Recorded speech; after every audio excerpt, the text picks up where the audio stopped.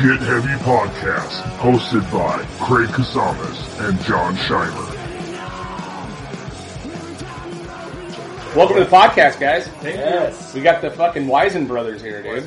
Minus the baby bro. Where's he at? What's he doing? Him and my wife and his wife, I think they were going to go to Estuary by the harbor. I don't know. He's got really good birds lately. He just got some binoculars. That's the most dad shit ever, dude. Yeah. He's like, it's cool because just like I can walk the baby and just like check out a bird. And then I got this book where like it's like, oh, like that's a black bird with red wings. Like, and I just check it out in the book.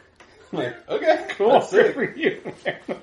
Yeah, there's some fucking funny things that happen when you become dads, dude. Like, I've never been more impressed by mountains and like scenery in my entire life, dude. Like, and maybe it's just getting older. It doesn't have to be a dad thing. Yeah. But now I'm like, we're going to Yellowstone in July, and it's like a bucket list thing for me. Yeah. I'm gonna be the asshole that gets like gored by a buffalo, like for sure. You know what I mean? Have you seen the Disney movie Yellowstone Cubs? No, I haven't, but I will watch it. Watch it with your kids. Yeah. It's so cute. Is it? Yeah, like it's about the Cubs there, and they go there, and the Cubs are like all precocious, and like they get into trouble. Like 50s. It's like early. It's like early. Oh, it's an early movie. Early informational. Yeah. Oh, okay. All right. It's cute. Clearly, Oh my God. like scripted situation. But you're going there, so you should definitely watch it. Oh, I'm definitely going. Yeah. He told us to watch it. It's crazy because I've been to Yellowstone. What's the one that's like in Wyoming? That's Yellowstone. Yellowstone. Yeah, so Yosemite's in near Yellowstone's the one up there. Up. But me and my wife and her family went to Yellowstone maybe 2 years ago. Absolutely breathtaking, amazing. Mm-hmm. Like, you know, we camped a lot growing up, and there's so much in Ventura growing up here. You know, there's mountains right here. Right. I absolutely took them for granted my entire life. Yeah. You know what I mean? They were just the background of my life. I never went hiking, never did any of that stuff. For sure. You know, we were into skating and playing music. That wasn't really our vibe. I moved to Florida. There's not a mountain in the entire state. There's literally not. It's totally insane. Yeah. So I didn't realize how much I missed it. But now we go on vacation in Tennessee in the Smoky Mountains. Incredible. Mm-hmm. Took this big family trip, and absolutely breathtaking. Like, Yellowstone has mountains, it has cliffs, it has like crazy, like, you know, Old Faithful is there. Geysers, bro. And like weird, Geysers, bro. It looks like you're on Mars, like the crazy stuff around. But there's bears everywhere. There's freaking buffalo everywhere. Whatever. Yeah. All that's to say, Todd told us to watch the same thing, like when Disney Plus came out or whatever. Uh-huh. We watched it. It's super cool because it's in the 50s. Like, people are wearing Pendletons like this and cool station wagons. Yeah. But it's so... I'm also just kind of like scared. Mm-hmm. It is so unsafe. That's what I hear. Like, they'll ram your cars and shit like buffalo if they want to. You just have to you'll be like, just gonna take it. Like, what are you gonna do? Your car will just be stopped in the middle of the road for 3 hours because there's buffalo going by or bears. And then in this movie that Todd was talking about back then, like, shit was just different. And these fools are getting out of their cars and like feeding them. Here's a peanut butter sandwich to a bear cub. It's gonna be me, dude. But if you see a bear cub, they'll tell you when you're in those places. Like, do not touch it. They make you carry a bell around. You got to get bear spray, all this kind of stuff. But you'll like, if I see a bear cub, I'm like, fuck, the mom is watching me from somewhere. The mom, and that's true. 100%. The only time a mom will... She's just waiting for you to fuck up. If you touch them, they'll beat your ass. Mm-hmm. They'll rip your face off. Yep. You can't. I'm sorry, you can't fight a bear. But also, unless you're Khabib Nurmagomedov, like that's it. That's the only guy. For bears attacking humans, is like none. Like nobody because everyone knows that you don't. They don't fuck with people, though. You don't do whatever. Like, I could imagine up there, they're probably used to people. You know what I mean? But where you get into trouble is up in the back hills where they're not fucking used to people. Yeah. What's that? Where you guys are? Yeah, you're in Jersey now, right? Second day, we were outside with our little dog, and a hawk flies down and like within like 10 feet of us, which is pretty close. Right. And we're like, oh my god, look, that hawk was amazing. And I was like really freaked out. I was like, I don't want to they'll mess you up for sure. Hawks. So Katie called her parents, who are like into birds and they're from Jersey, and they're like, oh, we just had a run-in with a hawk. And like while they're on the phone, I'm like looking at our backyard, which is just woods. There's just a bear crawling up our hill. Just like right in our backyard. No. I was like, oh my. I was like, we're at it. Like, I'm supposed to be comfortable in my house here. Yeah. Or we've talked to our neighbors, and it's like they probably just weren't used to us being, no one had lived in the house for a long time. Right, yeah. Now you're in their path. But you immediately being from here, you don't see shit. I mean, you see a fucking seagull take a shit on somebody at the beach. The only thing here that we had to consider was if you went up to like Arroyo Verde Park and went into the hills, you might hear a rattlesnake. Right, yeah, exactly. That's and like, okay, rattlesnake will warn you. They don't want to mess with you. What's the Ojai Lake? Kachuma? Is that? Kachuma's past Casitas. Casitas. Yeah, okay. Lake I camped at Lake Casitas, and we're in our tent, and then the bear comes by and starts looking for traps. I've never seen a bear here ever. Yeah, they're up there for sure, dude. Yeah, they're definitely up there. But it was like, I guess I must have been camping with like older friends that were like, oh, don't worry about it. This is what you're supposed to do. Like, maybe like Buck or somebody. Definitely like. I would pay a lot of money to see Buck interact with a bear, dude. R.I.P. Buck. You were Eagle Scout. Yeah, I know. He probably knows what to do. Like him and Fletcher, I want to say met. Oh my god! In I love it. in Boy Scouts. And when I met both of them, they, I was like a couple years younger than both of them, and. They're like, oh yeah, like stay the night at Fletcher's house. And like, oh, we got to go to this like Boy Scouts event, and I was like, oh god, this is gonna be something else. So, what's Jim and Rob's? Is that the Fresh Max? Or not? What's the place kind of by Salzer's that it was like two names, like a Mexican restaurant that Fiesta? Oh yeah. I think it was at Fiesta. Yeah. Used to be Loops, that restaurant right there. Yeah. I think it was there. One of those places, that's where the event was. And I was like, they were Eagle Scouts. And I was like, you guys are like in charge. Of people? And it was like the nerdiest thing I've ever... Like, I was never into Boy Scouts. And by that point, they were like punk. So it was like, oh, you like combed your mohawk back and put on your little uniform. It was cute and silly and like nerdy, and I probably tried to roast them for it, but I was like, oh, that's what you're into. Like, I don't know, it was... well, it's such a trip. I mean, I remember the first, like, we met when we were, 13, 12, whatever it was, right? And I remember coming over to your guys' house and meeting you for the first time, older brother, fucking cool guy, into punk rock. And then I remember watching Buck walk out of the house and I'm all, what the fuck? Like, shredded? Like, he was always shredded, dude. Like, he was like this buff dude and he had pants with the long socks and a mohawk and was not nice, like, at all. Like, he tried to be angry punk guy, but he was like, actually, like a very really solid dude. Yeah. So it made sense that he, like, had worked for the water. Right. Water department. The secret man vibe. Yeah, he really did. He always had a man body, for sure. Yeah, 100% a man body. Dude, but like, solid. Yeah. I remember, like, I went to a show, and it was the first time I'd ever really had an interaction with him. Mm-hmm. And, I'm fucking there, Mr. Christian Punk, I got stupid patches on, and he is just zeroes in on me. You know what I mean? I'm like, oh boy, here it comes. Mm-hmm. So he starts asking me, and I got a filth patch on, he's like, what kind of punk you? And I'm like, I'm just giving him these half-assed, I don't know my asshole from my L. I'm like 13, dude. Yeah. And he fucking makes fun of me so hard. And I'm like, not mean back then either. Like, I didn't have the mean bones yet. Yeah. So I'm just, this guy broke me down and like, was not terrible to me, but really was like, hey man, don't be fucking coming around here stating all this shit. You don't know what the fuck you're talking about. But it really did. It was like one of those defining moments in my life. Like, you're not allowed to be a tourist around, because it was in the height of the poser days, or remember the Instapunk days, all that shit, which I'm sure I was, you know what I mean? All of a sudden, I was a metal kid that turned into a punk, and he really fucking set me straight, dude. And from that moment on, I was like, oh, I got to know what I'm talking about around here, you know what I mean? I've thought about that a lot, and how that has ultimately benefited my development as a human being. Right. it's... You mean dealing with Buck? Or just at punk in rock general? In general. Like, the worst possible thing in our most formative years, the worst possible thing you could be is a poser. Right, yeah. And that has been... It sounds dickish, it sounds gatekeepery. Oh, yeah. Like, it was back then. But I think we responded to it in a good way. I had an easier ride because my older brother was Buck's best friend. Right.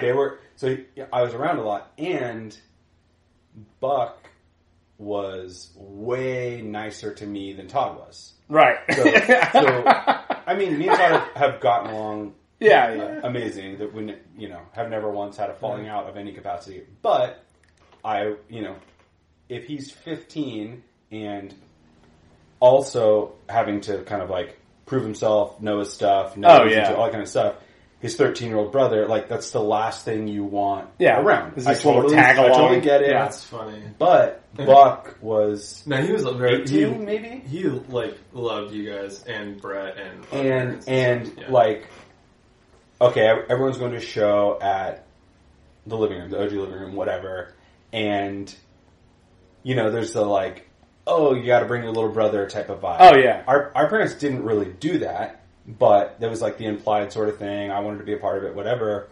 And there was multiple times where Todd would sort of like juke me out of going. Like he would like ride with somebody or whatever. Yeah. And Buck who knows what I was on? Like, hey man, teenagers, what are you supposed to do? Trying to hang out with a girl or something. Yeah. Or like, maybe you wanted to smoke or drink or something. Oh, that's a good point. Why would you want me there who could eventually and probably would eventually rat you out, get you in trouble? Yeah, maybe that was it. You know what I mean? It definitely was like, and you were like trying to be cool, your own cool world. But Buck would be like, would come and pick me up after Todd left. Yeah. Oh, that's cool, man. He would give me a. He'd be like no, or he'd be like, Todd, shut the fuck up, Casey's coming with us. Nice. And I'm like 12. Yeah. 13, like, hanging out with 15 to 18-year-olds. And like, I'd be like, using some craft technique that we learned from my grandma to like make myself a minor threat shirt. Right. And Todd would be like, why are you doing that? Just get something from the thrift store. Like, this is stupid. And Buck would be like, this is so amazing. Can you make me a shirt? Like, so supportive. Yeah. And it was like probably kind of lame and would be embarrassing if I was in Todd's position.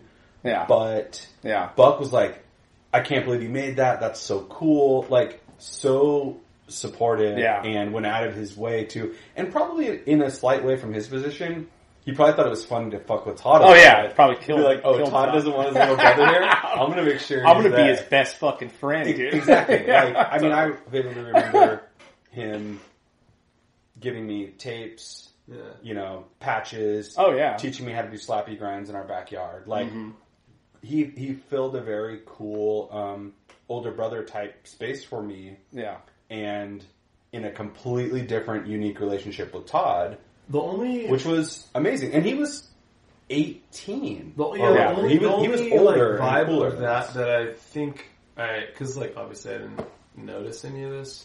Yeah, but for sure. Him and like Dad were definitely on a team against me. Probably you too. Yeah, where like they would roast me in the street. Oh no, yeah. You know what I'm saying? Well, I had that with your dad too. I fucking love your dad. Yeah, and, like, I just love that fucking man. They would roast me in a very specific, like, probably the same, and you would get, so there was that one. Yeah. Because I was, like, not the most, I mean, I was into punk forever and all that, but then I was like, I actually just like music.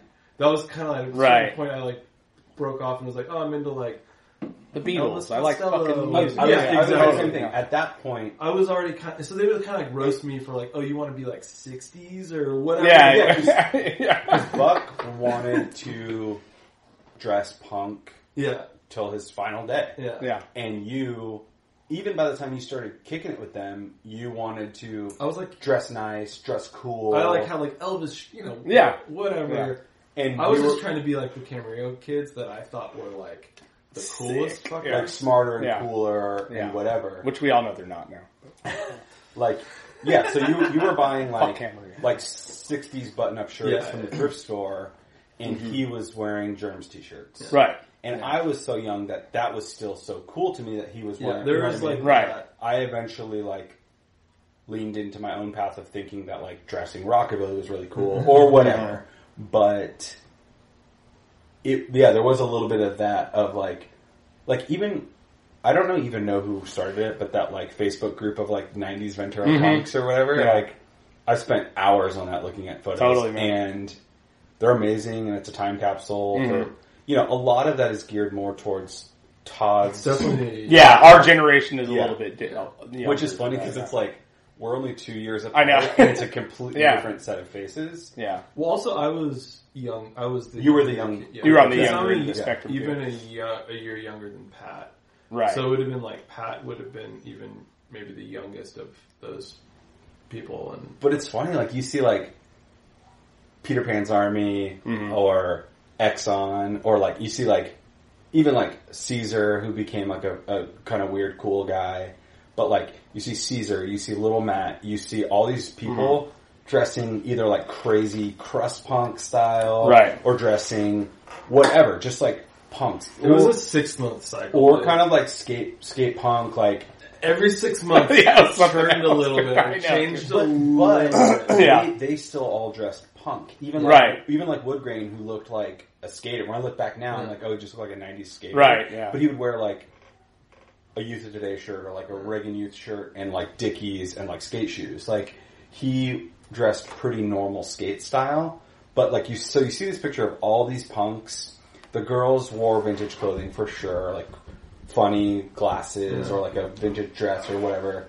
Like just 90s alternative. Yeah. And then you're dressed either like you're in the Beastie Boys, like you're wearing like in a weird like vintage Adidas jacket, or even a little bit later, like you started buying like nicer clothes. Yeah. But those were still, still your friend group, your bands. Like, I wanted to be. Yeah, I was.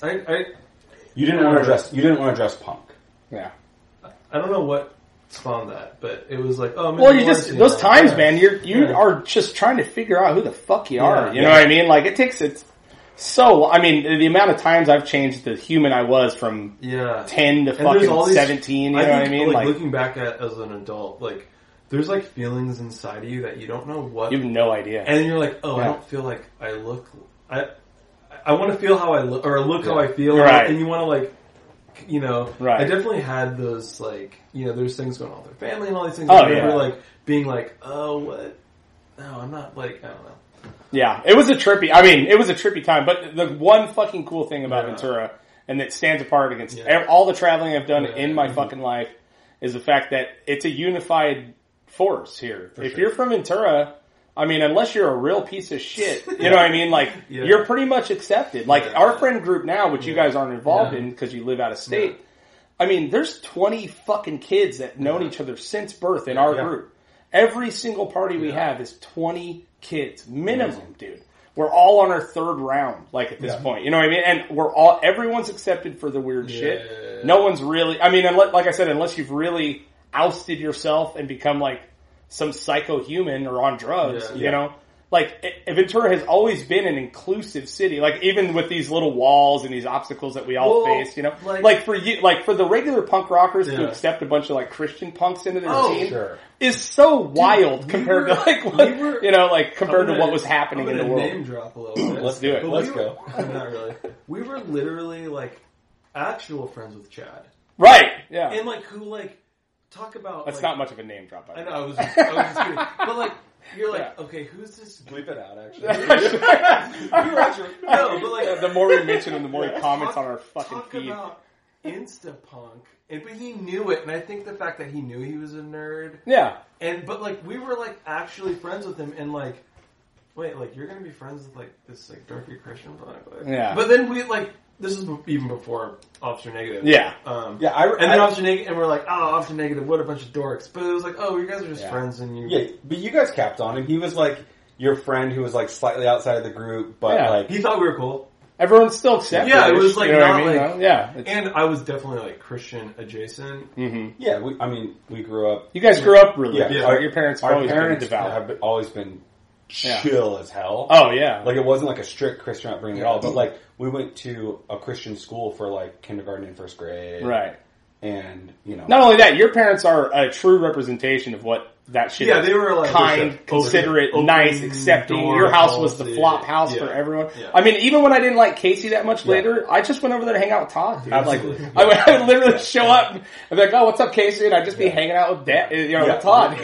We talked about it a little bit yesterday in talking about coming here. And like, I mean, not just in the way that I should say this because, my dad passed away in December. Yeah, it's heartbreaking, man.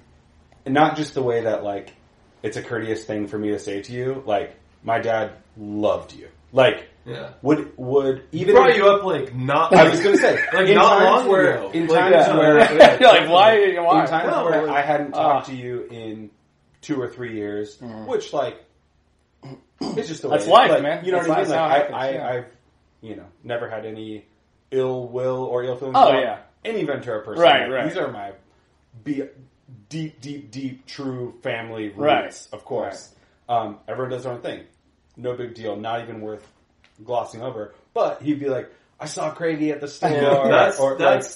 And I'm just like, yes. So, like... Yeah. Or he'll talk about your kids, or just whatever. Well, we would go by and visit him and shit. Yeah, you know what I mean? We'll not only see you guys, but like, a lot of his like later years were spent like online. Like that was his only way to. So he would just because it took him a half an hour to get off the couch. I know because of his physical ailments. He couldn't be out. And about. So he would, but he would like love to keep track, like tabs on like whatever all of our friends. Sure. Everyone's doing. Yeah. I didn't have a father growing up. You know what I mean? And like your old man and a couple of my other friends. LeBaron's dad, of course, stepdad was awesome. I mean, R.I.P. Chris, but.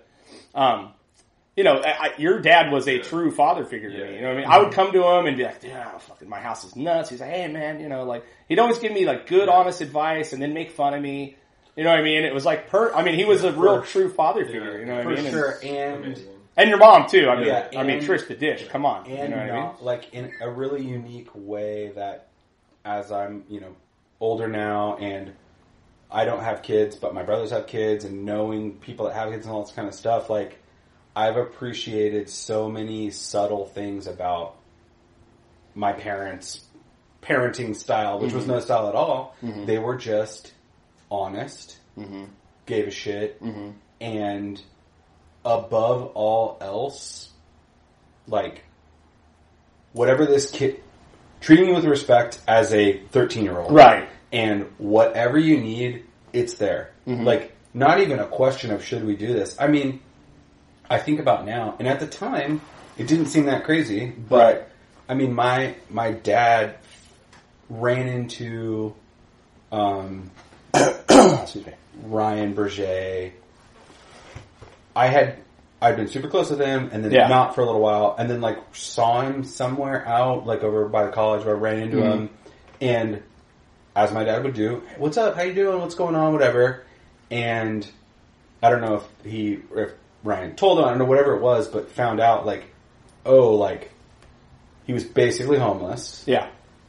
Oh, we're, like, sleeping in this, like, abandoned church type of vibe. Right. And without question, not talking to me about it, I don't even think he talked to my mom about it, refused to let that be okay, and went out and found them and said, you guys are coming to my house. Yeah. And they lived at my house, like, I think even when I didn't live there. Right, yeah. Because he was just like, and without question, no, like, oh, I'm gonna just give them some money, or no, like, oh, I hope they don't steal from us, no, like, no rules, just truly, like, there's always a couch for anyone who needs it. Yeah. And, like, dude, that's a crazy way to be. I know. You want to think that you would be that way. But inviting people... just letting kids fucking flop. I think Dad had a taste of the other side of that when he was growing up. And I didn't he was definitely on his own, like, at a very young age. Right. So, I mean, we didn't. I didn't find that out until, like, 2 years ago. Oh, really? That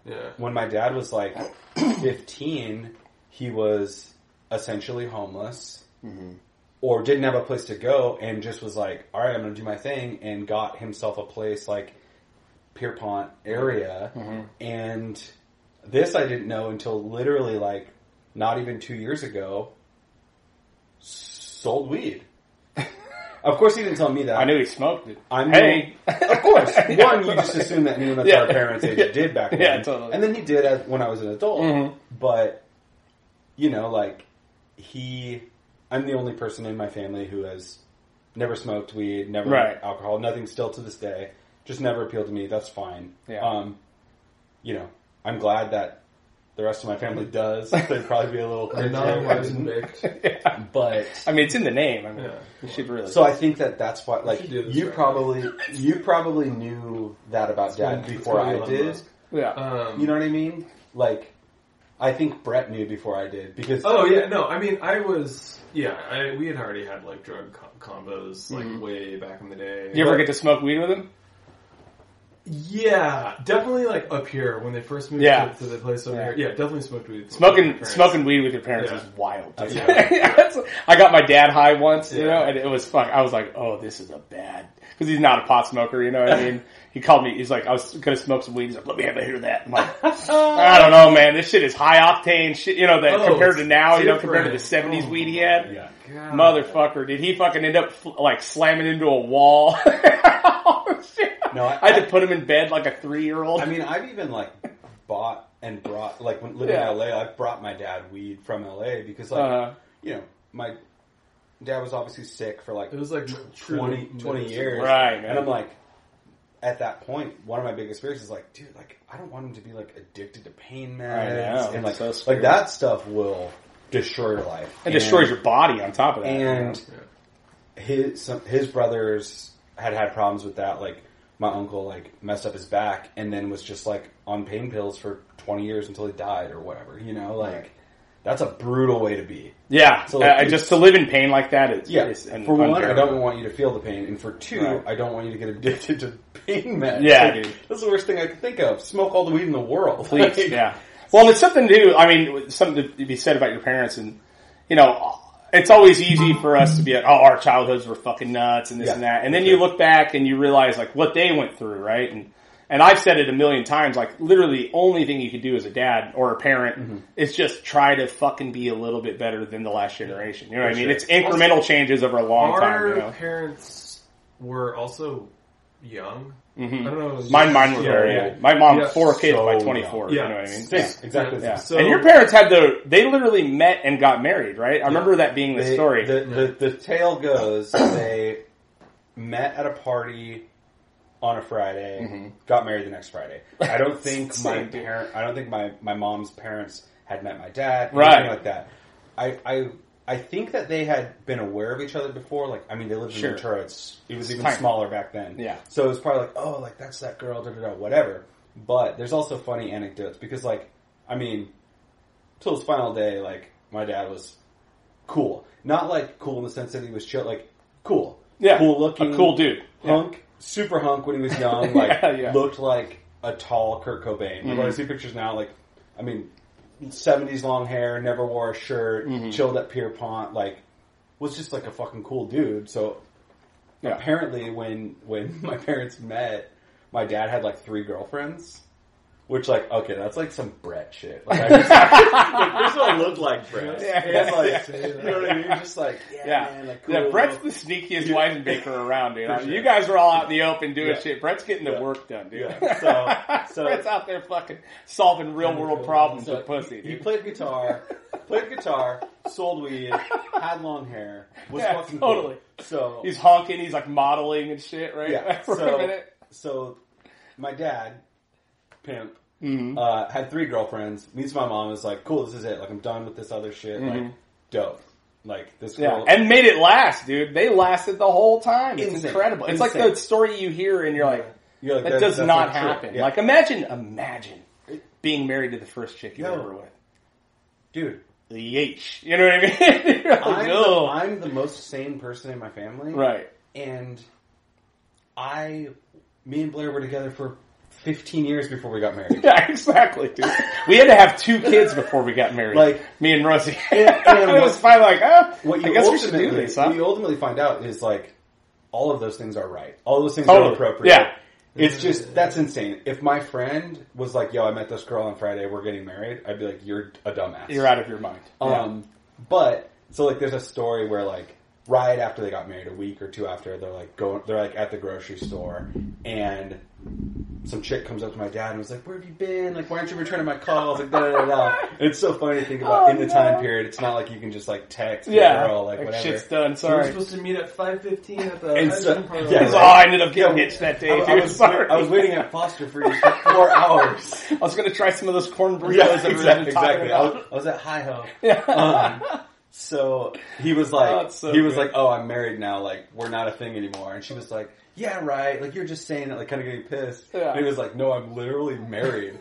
And my mom was like, who is this girl? And he was like, ooh. Oh, boy. Like, yeah, I had 3 girlfriends. Yeah. I remember being at the bar, before me and Rosie got married. It might have been right before we started dating. There was like 4 chicks that I was kind of fucking around with at the bar at the same time. And then I look over and they're all talking to each other and I'm gonna light this bar on fire. Yeah, dude. like sitcom I need to style. get the fuck like, out of here, dude. like, they're gonna kill Oh you. my god, Ventura's too small, dude. I gotta get the fuck out of here. Yeah, but those days are gnarly, man. But I did want to ask, why are you famous in Japan? What are you doing over there, dude? Seriously, what is happening? Why? What's happening over there, dude? Japan's cool. Obviously, you're a national treasure over there. What's going on? I'll accept that. No, so there's many roots to this tree. Yeah, okay. First of all, obviously, I'm not famous in Japan. That's an exaggerated joke. But in Japan. I love Japan. Me and my wife went for a honeymoon. We've gone a few times since. Before that, when I was still in LA, before I moved to Florida, I worked for a company that sells Japanese denim, like almost exclusively brands made in Japan. And that speaks to like the larger thing about Japan where they will culturally really, hone in on something, focus on something. People will dedicate their life. I mean, there's like their lives to it. Yeah, there's like 5th generation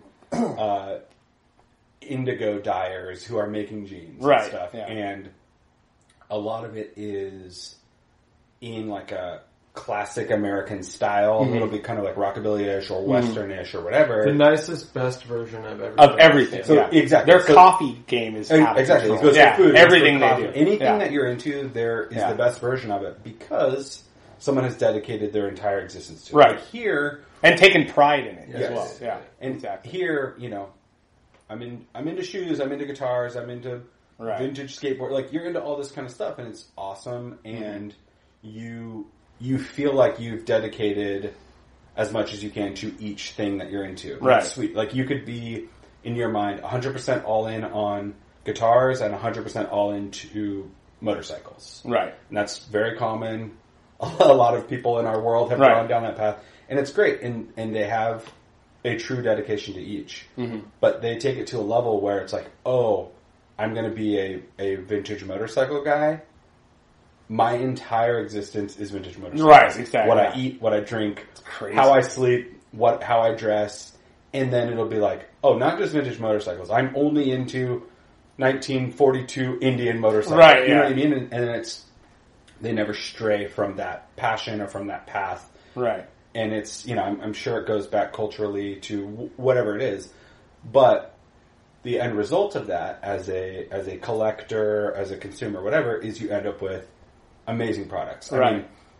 I mean, this pair of jeans I'm wearing right now is from a company called Sugarcane that started in Japan in the late 60s. And these are, the model's called 1947. Mm-hmm. It is to the stitch count, which is something that a normal person doesn't even think of. A normal American person doesn't think of. The amount of stitching on the back pocket is the number of stitches you would find on a Levi's 501 jean made in 1947. Yeah, wow. By the time they got to 55, they had changed A, B, and C, so they also make a 1955. Yeah. Like, it's just... Totally.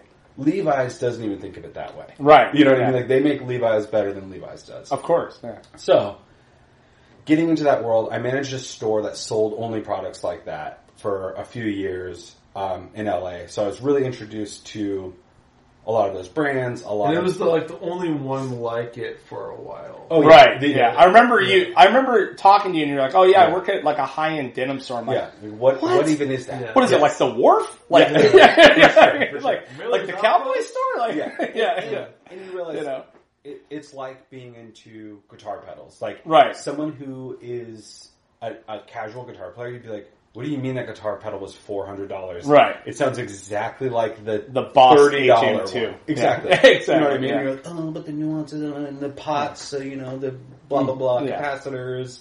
It's point-to-point wire. Yeah, and all that stuff, it's either for you or it's not. Right. It's not good or bad. I mean, spending a lot of money is annoying and sucks, but everyone spends a lot of money. It just depends on what you can do and what you want to do. Right. Some people are into cars. I still don't know how to drive. Are you probably serious? don't know that about me. You still don't know how to fucking drive, dude? Are you serious? I've still never had a driver's license.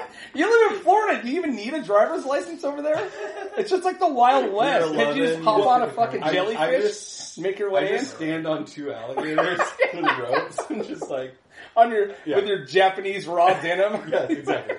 So get out of here, dude. I mean, I always thought...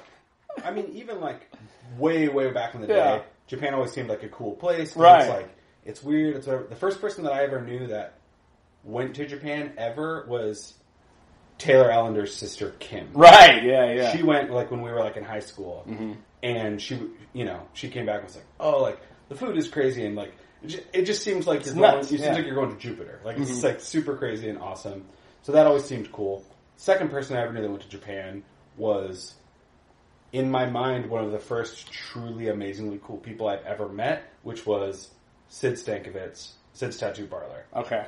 In Santa Ana. So, some of the first people we ever knew that were getting tattooed were, like, our youth pastor. Right, They were in, like, 8th and 9th grade, and he's showing up with, like, flame tattoos and whatever. So, there was this Christian rockabilly American traditional tattoo shop in Santa Ana, California, and people in our world were getting tattooed there. Right. That just seemed like a natural progression. When we're old enough, we'll get tattooed. So I started going down there with like Amber Reeves and people like that who were getting tattooed there. Met Sid, who was this cool looking rockabilly skateboarder, badass tattooer at the time. And one time I went there and he was like, oh, I just got back from Japan. And he had a bunch of like records from Japan and a bunch of crazy clothes, like crazy 50s looking Elvis shirts and stuff. Right. And that just like unlocked this thing in me where I was like, oh, like Japan is the shit. Yeah. So that always stayed with me. And then I started working in this years later, working in this industry that's based in Japan. So I just got this affinity for it. And through working there, met a couple people, whatever. This is an insanely long answer to this question. But eventually went to Japan. And because I had, like, I'd never been to Japan. It's a totally different country, totally different language, totally different world. But I knew more than the average American landing in Japan. Right. I knew you weren't just going as a pure tourist. So I knew, like, the right coffee shops to go to. I knew the right stores to go to. And met people there. Like, we went there on our honeymoon, and first or second day we were there, walked into a coffee shop. And the dude was just like, oh, where are you guys from? Super, super nice. And was like, I want to take you guys to dinner. Yeah.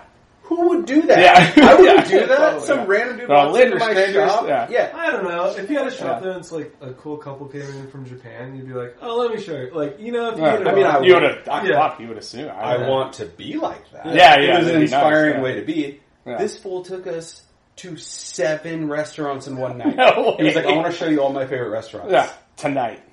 And it was amazing. And now he's like my boy, and we keep in touch. And that's awesome, man. The second time we went there, we stayed at his house with his family and like his kids, whatever. So, anyways, I just had these like very particular points of contact and interest in there, and so like the joke about being famous in Japan or whatever, through that had been like randomly in like a Japanese magazine, totally, wearing like a leather jacket. Like, oh, this like American dude who's in, like, they're all trying to land at this, like, American workwear or, like, rockabilly or cool thing. And I think it's sort of validation for them that someone from America is, like I'm saying, no, you guys are doing it. You guys are the ones doing it. Yeah, like for sure. I'm going out of my way to buy the stuff that you're making. You're dedicating your life to copying what you think I have. And, like, I'm telling you, it's better than what we have. Yeah, 100%. Like, yeah. If I buy a pair of Levi's inspired jeans over there, it's 100 times better than buying Levi's. I'm sure. Like, quality, everything about it. So the stitch better. Yeah, so literally. That's crazy, dude. So I think that's like... Don't count my stitches on my back. We're counting them on the podcast. Can you believe that? It's insane, dude. Yeah. Yes. I mean, because I know you've always had an affinity for the rockabilly dress. Yeah. I mean, you guys are such talented fucking guitar players. Watching you guys, I still can't, like, you can't drive, I cannot fingerpick. Like, I can't do it, period. I'm not to save my kids' lives. I can't even play fucking Stairway to Heaven on it. You know what I mean? Like, it's so wild, but watching you guys, I mean, do that, you know, and then just the affinity for Japan and, you know, obviously the old school Dodgers shit. Our family, in the 80s, like, our uncles and stuff, they were, like, rockabilly, and that kind of had a lot to do with. You think so? How we were as people, the music we listened. Like, we were always like listening to Buddy Holly and Chet Atkins, and like my dad, and even so that kind of like I think led us, or even like Stray Cats. Yeah, totally. Because again, our parents are young. Like they were hip. They were like in their late 20s and early 30s when MTV was like dope. Like that was like. They were the target market for that. Also, weird Japanese connection to, and I don't, maybe somebody can comment, but in like Garden Village Cafe days, so I worked there like late 90s, there would always be Japanese kids going to Ventura College. Right. And they came here. This is what I because they heard Casey was really into Japan. Yes. They heard that Casey was living down HD. No, there was a jazz program there. Yeah. And they were in much like, there's like a vintage, thing that they were super into jazz. So they would come here, take the jazz program and at VC to be a part of that nostalgic thing. So that was and there would always be like Japanese 20-year-old-ish age at the thrift stores buying anything skateboard related before that was even a collectible thing. Yeah, that's definitely another thing. So there's like a California-Japan connection. Yeah. Southern California is the coolest place it is cool, man. That's ever existed. Tokyo you feel like you're in California. Yeah, that's kind of what I've heard that, besides it's times 12, you know what I mean? Oh, absolutely. But like, welcoming, also fake nice, but also like thrifting, which we took to early. It was a wonderful double-edged sword because we were poor as hell. Didn't really even realize how poor we were. All of us. I never knew how poor I was until. But also when we started caring about how we look, wanting to have an identity, wanting to not be a poser. Back to my old point. Right. It was like, oh, it's time to go school clothes shopping. My mom would give me $20 and I'm going to the Army surplus store and to downtown to the thrift stores because... Well, Planet represent. That's what's up. You know what I mean? Like you're in addition to buying punk shirts and patches / making punk shirts and patches, like you're going to wear an Army jacket. Right. You're going to wear... some shitty old jeans you found on the rack. Or like... Also, the era of punk that we came up in, there was a wackiness, a silliness. Oh, yeah. So you're like, oh, I'm going to buy these bright green golf pants. Yeah. Cut them off. Yeah, totally. You know what I mean? Which I'm is gonna like... sew some zippers on. Yeah, it's like kind of like embarrassing. That's what it was. We were figuring it out. I showed up in 6th grade with a Joker's hat on. And a Fred Flintstone gangster t-shirt. Dude. Yes. You know what I mean? And there was no... kit was probably worse. There was no one else like... telling us anything. Like we just wanted to look different, look weird, have fun. Yeah. You know what I mean? Wear a dog collar around your wrist or your neck or both. Or both. Definitely wear a choker. Yeah. Definitely with a Sid Vicious chain on it. You know like and so we got into going to thrift stores. And and you would see like and hear of like people from Japan come over and they buy Levi's and Dickies and sell them for $500 in Japan. Like that was just like a rumor that was like where you first heard like a pair of first Jordans went for $400. I know. Yeah, like and that like made it on the news. And you're like, oh, okay, I want to get. And I'm like, oh, my dad has like 5 pairs of those that he bought at Big 5 on sale. Yeah, really. Yeah, but they're size 15. Yeah, so I want to do to them. So yeah, that's so funny. So I think that sort of like continued to set the stage as well for my being into Japan. Yeah. And also going back to the worst thing you could be growing up was a poser is like this obsession with authenticity that we all have. Right, right, of course. If you're into something, you know everything about it. You know what I mean? Like, the worst thing in the world is to be checked on, like, you know, what you think you know, or what you're trying to portray. You like Metallica, like, name 5 songs. Right, yeah. That's a shitty way to be. Yeah. But it was a common occurrence back in the day, dude. And it made you know your shit. Yeah, it does. Like, it makes you know. It's something unique that punk rock offers. Yeah. Not that is different than everywhere else. You know what I mean? Like, punk rock, you have to fucking build yourself into a knowledgeable fucking entity. You know what I mean? Because you don't want to get out, you know, if you're really going to like it, it's like, when we started, it was starting to be a phase. Yes. Right? Like, punk rock in the 80s was an actual reaction to the fucking world and what was going on. It was still scary.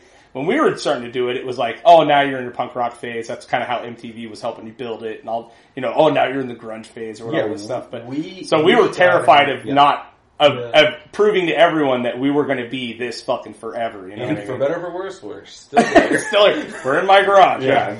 Being punk as fuck. But still wearing it. So I remember when you guys kind of both disappeared and went to LA, and now I hear you guys are in a band called Whispertown, and now it's Whispertown 2000, which seems very Casey to add a 2000 on there. I don't know why. Actually, they had that horrifying name before I was in the band. When I first heard it, I was like, I thought it. I was like, it sounds like a techno band. The whole band name scenario, I had like basically. So the whole band was. I was friends with Johnny Lewis. Name drop. Right. I mean, this is. We'll get into the name drop sections later because Todd's got a grip over it. Name drop. Right, Kylie. We were just. She was friends with Runyon somehow. Right. Like just. She wasn't. I mean, barely even. Riley Kylie wasn't even in a band. I don't think. Right. And then. She's like, oh, you play guitar pretty good. You should. My best friend that I grew up with, Morgan, writes cool songs. You should play with her. And then it was like, okay, I'll do that. And then she, having nothing to do with me, asked my roommate to play bass, and I was like, what? Like, oh, this guy's gonna play bass? Like, he doesn't really play bass, does he? So he just like joined the band, and then they came up with the name. I had nothing to do with it. Yeah. It was the music was killer. Yeah, I mean, it was just like, it was just such a funny, when I heard 2000 and saw Casey and it was all. Well, the first name was. I immediately blamed you. The first name was Vagtown. That's even and it was better, like, what's the worst band name you could think of? Yeah. And then like somebody was like, Vagtown. And she's like, yeah, how do you make it worse? Add a 2000 to it. And then it was like a joke, and then it got put on a flyer, and it's like, well, we can't. That's how the Wrath was, dude. The Wrath was going to be the Wrath. There was a band called the Wrath, some shitty hardcore band from Slow. We're like, fuck it, we'll be the fucking Wrath. Yeah. And then it's like, ugh. Now it's done. Then it's the worst thing in the world. Yeah. And then you realize band names don't matter. It doesn't matter. You get to a point where all you think about is you associate with that band. Right. You realize that it means anything. It becomes so we did so Casey kind of replaced the bass player. Yeah, so I was living in Ventura, and I actually, before I moved to LA, I moved to Atascadero for a very, very, very short amount of time because this guy Seth that I knew up there, he played in a band that was, again, sort of like the Christian alternative punk world adjacent that was called Watashiwa. They started as like a... He also played second guitar in MXPX. Calm down. Yes. Calm down, dude. So he was in Watashiwa. Is this coming from the guy that plays with Elvis Costello? Yeah. So just making sure I'm getting all that right. Watashiwa was... I was friends with them when I was playing in Officer Negative because they were young as well. They were my age. Right. And we were younger than any of the other bands. Chad was older than us. Yeah. But like MXPX was considerably older than us. Yeah. You know what I mean? So we were young, he was young, cool, whatever. They were in San Luis Obispo, we were in Ventura, which is far, but at that time, it still feels like the same scene. Like, it feels like from Thousand Oaks... We can thank Numbskull for that. From Thousand Oaks to San Luis fucking Eddie. is the same scene. Yeah. Same shit. Ish. Yeah. Continued. So anyways, he was starting a new band, asked me to join. I was like, cool, I'm just like living in Ventura. You guys had your other bands and were touring. Right. Before that, I was playing in Hit the Deck, and that sort of was fizzling out because Jordan was going to college, whatever. Yeah. So I wasn't doing anything, moved to Atascadero for a little bit, and then Todd had lived in LA for a long time already, played with different people. He was like, oh yeah, like Jenny's friend, she writes these really good songs, she just isn't really a musician, right. So she, like, from my view, you were sort of just like putting together and polishing, like, she had a gift for writing interesting things, but could barely play guitar, didn't know even like what chords were what or how to put them together, and Jenny was like, she's got this. You guys should do stuff. She's got this special thing, and Todd is really good. He can put the icing on the cake. Yeah, totally. Kind of a deal. And then that rolled together with Colt, who's playing bass, and then your girlfriend, Vanessa, has an amazing voice. And Todd was like, oh, she can sing really well. And she had never been in a band or anything. Right. She's just like a very talented person. So he's like, oh, she can harmonize. I'll structure the songs a little bit, add guitar parts, and whatever. I was like, I'm moving to LA because Todd's there, and like, it just seemed like that's what you do. Right. If you're going to be a musician in LA, you gotta move to and LA. Just like, it was just, I didn't get it. Nothing, like something to do. Yeah, nothing. Yeah. Well, Ventura, you can only get, you can only get so far in Ventura. We had to venture out. By the time the Wrath was going, we had toured more times on the East Coast than we had the fucking West Coast. You know what I mean? It's just, you have to get out. But, I mean, when you think about it, Todd, like, I mean, obviously, Whispertown, does the thing. You start branching out, you start playing. I mean, like, are you fucking surprised at the amount of crazy shit you've been able to play with and people you play with? And I mean, my life has been, like, okay, this is a true name drop. Name drop. And this is a funny anecdote for a podcast or whatever. Right. But so Runyon met some people that lived in LA. Wait, real quick.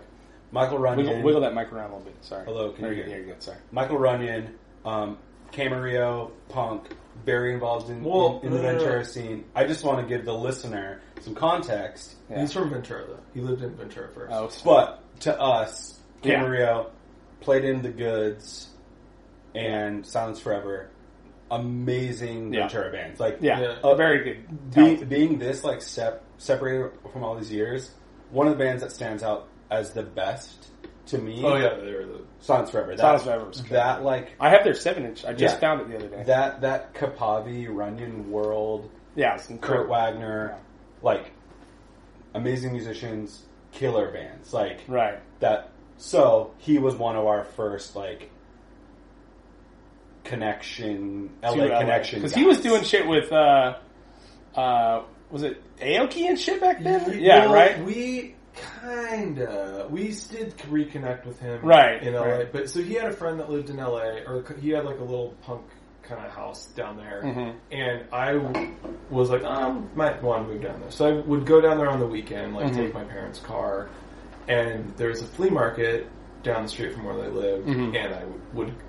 No, they didn't give a crap about it. Yeah. They thought it was like Hollywood or whatever. So I went down there, and I had like some cool 70s sunglasses on, and I'm just walking down Melrose, and I went to the flea market. Like I did the same thing yesterday. And I'm walking, and there's a guy in a Denali GMC car, like, and this must have been 2001, some point in 2001. And he like he has a beard, and he like opens the window, and he's like, "Hey man, you play bass?" And I was like, "Sounds so fake." I was like, "Dude, I do play bass." Yes, I'm very good at guitar. I was like, "That's what I do." And I was like, I play guitar too, but so he's like, well, I'm over at the studio, like David Bowie's recorded there and all that stuff, and I was like, "Cool, man." And I like had a couple. I'd been to some studios and stuff like right, that. You know, but so I didn't have any idea who this guy was, and I follow him to the studio, and he's playing me his band, and it seemed all legit. Like, and first of all, his car was so nice. Yeah. It was like the first year of the Denali. Right, like, yeah. Who the Jesus Christ. Yeah, like, so it wasn't like this guy's kidnapping you to become a sex And I was like slave. driving my mom's like gold Taurus, and I was mortified.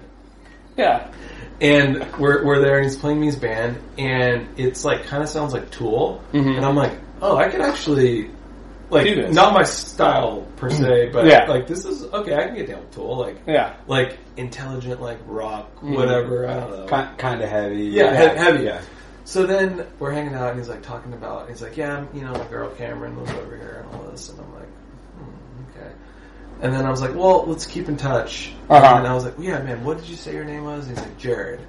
And then I was like, okay, leaving. And then I was like, oh my god, that was Jared Leto. Oh shit! Holy crap! Oh my god, Jordan Catalano from my so-called. And he had a beard, so I definitely didn't recognize him. Yeah. And I'm like, Cameron, gotta be Cameron Diaz, dude. It's that CD, dude. That happened, and I'm like, go back to LA or go back to Ventura, and I'm like, first of all, tell my parents. I was like, I gotta get Diesel jeans. Like, I gotta start. Gotta play the part. Because my friends would steal Diesel jeans. Oh yeah, I would never do that. Right. So I get some jeans, and literally, you gotta dress for the job you 3 want. days later, Radiohead played at the Bowl, and that was the band, the best band of forever. Yeah, forever. That was still a band. So I went there, and I run into Jared Leto, Cameron Diaz, Tom Green, and Drew Barrymore. What the fuck? The four of them. Yeah. And Jared goes, hey, this is that kid I was telling you about. No Isn't way. he cute? And all this, like, you're like, I'm a kid. And I'm like, oh my god, I made it. Yeah. And so I try out for his band. I'm like hanging, and there's like multiple people trying out, so we all kind of switch around. And we kind of became friends. And like I went to his house like on a Saturday, and like Cameron Diaz was like cooking, and like a pretty modest house off of Melrose, making breakfast. And I'm like hanging out with them, and like I'm like, okay, this is like I still thought I was cool, like I was still punk, so I wasn't like completely starstruck to the point where like I was like, you guys are like, I mean, Cameron Diaz was like, not totally. Yeah. Come on. Yes. But like still, to this day, I saw her like a couple of years ago in Ojai. I threw a shot at her, dude. She was married and everything. I told Rosie, I said, I'm sorry, I don't think it's going to work out. I just for Cameron Diaz at the store. Cameron. What that thing She's also married to like that dude from Papa Roach. No, very sick. Whatever it is, I don't know who it is. He looks like a white trash piece of shit, dude. And I thought, there's no way. If I can't steal Cameron Diaz from this fucking loser, I'm an idiot. It's what I started thinking. So that was like... You're like, so you're into white trash. Come on. Let me show you something. That was like my first... Not brush, but like the band thing... I guess if like I had been more like proactive, like I want to do this for my career. Right. Like... it was just like, we kind of fizzled out. He's like, I didn't have a cell phone. He was like, dude, you gotta get a cell phone. And I was like, whatever. Like, it wasn't like, it was a cool thing that happened. And like, I didn't have any ambition to be a professional musician. Right. That wasn't why. Well, that's not why we started playing. No. So it never became an option. That wasn't. But like, you being available and you being saying yes and understanding that. This is fucking is what it is. I mean, that puts you in these positions that are fucking... Because you hear... You're like, dude, did you see the Todd on the fucking TV? And you're like, what? How did he get there? Like, have you just wandered into random studios your whole career and just got on shit? Here's the thing, though. Like, I hate to give you these props, but... Also... You're way better at music than any of us. Oh, 100%. You know what I mean? Like, there's no way. Yeah. I have been and... I've been in the right place in the right time, and I've done some very amazing things. I've played shows in like Sweden, and like I've been on multiple tours, like stuff that is mind blowing to me, and like met like legitimate like rock legends that I like. And now starstruck 10 years after. Yeah. When it happens, you don't got time. Yeah. But I wouldn't have been able to hold my own in that room, and you could. Oh yeah, You know what I 100%. mean? Like because when I was out staying the night at Craig's house, when me and Mike Dragon were skating, when we were, when I had girlfriend after girlfriend in high school, whatever, like when we were like fucking around being kids, you legitimately practiced 8 hours a day. Right. That was just like my thing. I never had that focus. I've always been good enough to be in a band. We've been in countless bands being in a together. band and being good but so different. You were the only one that was actually like a real musician. Good and knew your stuff. Yeah. So you were able to step up to the plate when the opportunity was there, which is different than just wandering into the room and looking cool enough to do it. Yeah, right. I can do that. I've done that. I've made half a career doing that. But you actually know how to play. Like you could go there and be better than Jared Leto at playing music. For sure. So and I couldn't do that. Yeah. I felt a little you were probably, and when you're young, in retrospect, you're still playing. What are you doing right now? Like, I know you're in Jersey. Are you still involved? You're still playing music? I am probably more focused on like getting good. Yeah. Or like practicing. As far as like a real career thing, I'm just at a stage where like I don't know what I want. Like if like the War on Drugs were like, hey, we need somebody to go on tour with us, I would like. There are like a few bands I'd be like, oh, I'll do that. Like, I think if I put my name, like, I could definitely do that as a career, right? Because it takes a certain like temperament is like being a good hang on tour. Yeah, that's like, and I know that, and like sure, that's the only reason I was able to join Whispertown, right, and do all these amazing things because you're a good hang.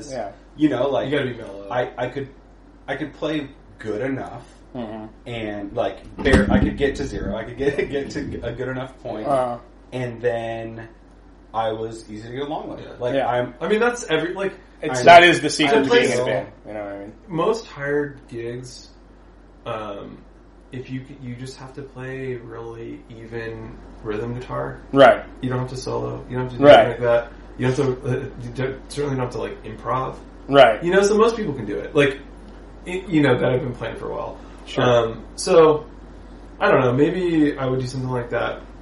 Right now, we're doing like house stuff. Yeah. And so, I don't know. Like, I will definitely like maybe work for a guitar company. I did guitar dealing at Norm's, and on my own. So that's an area. I do lessons a lot. Yeah. I do Zoom lessons if anybody wants a Zoom lesson. There you go, man. The videos you've been putting together lately of you playing all the instruments, it's been pretty fun to watch, dude. Yeah. That's been like the only thing I wanted in life, honestly, is a family music room. Right. That's was bucket list. Like if any place would like that, like so. Oh yeah. But I want to have like, I need you to do overdubs on something. I can just go in my room and do that. So that will be like. So you don't obviously never considering the fact that you wanted to be a fucking full-time musician. You just kind of fell into these cool things, be right place, right time. Obviously having the skill set to do it. As coming into it now as a father, like the idea for me being on tour for fucking 6 months a year is out of the question. No, you know what I mean? Crazy. Dude, it'd be nuts, right? But last time I toured was with Ryan, right? And it was like a name drop. No, that's not the name you want to drop around. That's not now. I mean, and I would like to ask you a little bit about what the fuck, because I was so out of I had no idea what was going on. But we were actually, Jenny also was like, "Oh, you guys are so similar." Yeah. So she gave him my phone number, and I was like, I was never. I knew who he was, but not really. Like, right. And I have a bunch of friends at work, but he was actually into punk. Yeah. Since he was a kid. Right. Skateboarding in the 80s. Yeah, he made his name off being the punk rock folk guy. His favorite band is the Smiths. And that's right. A little bit older than us, but same path. Into Bones Brigade skateboard videos. Right.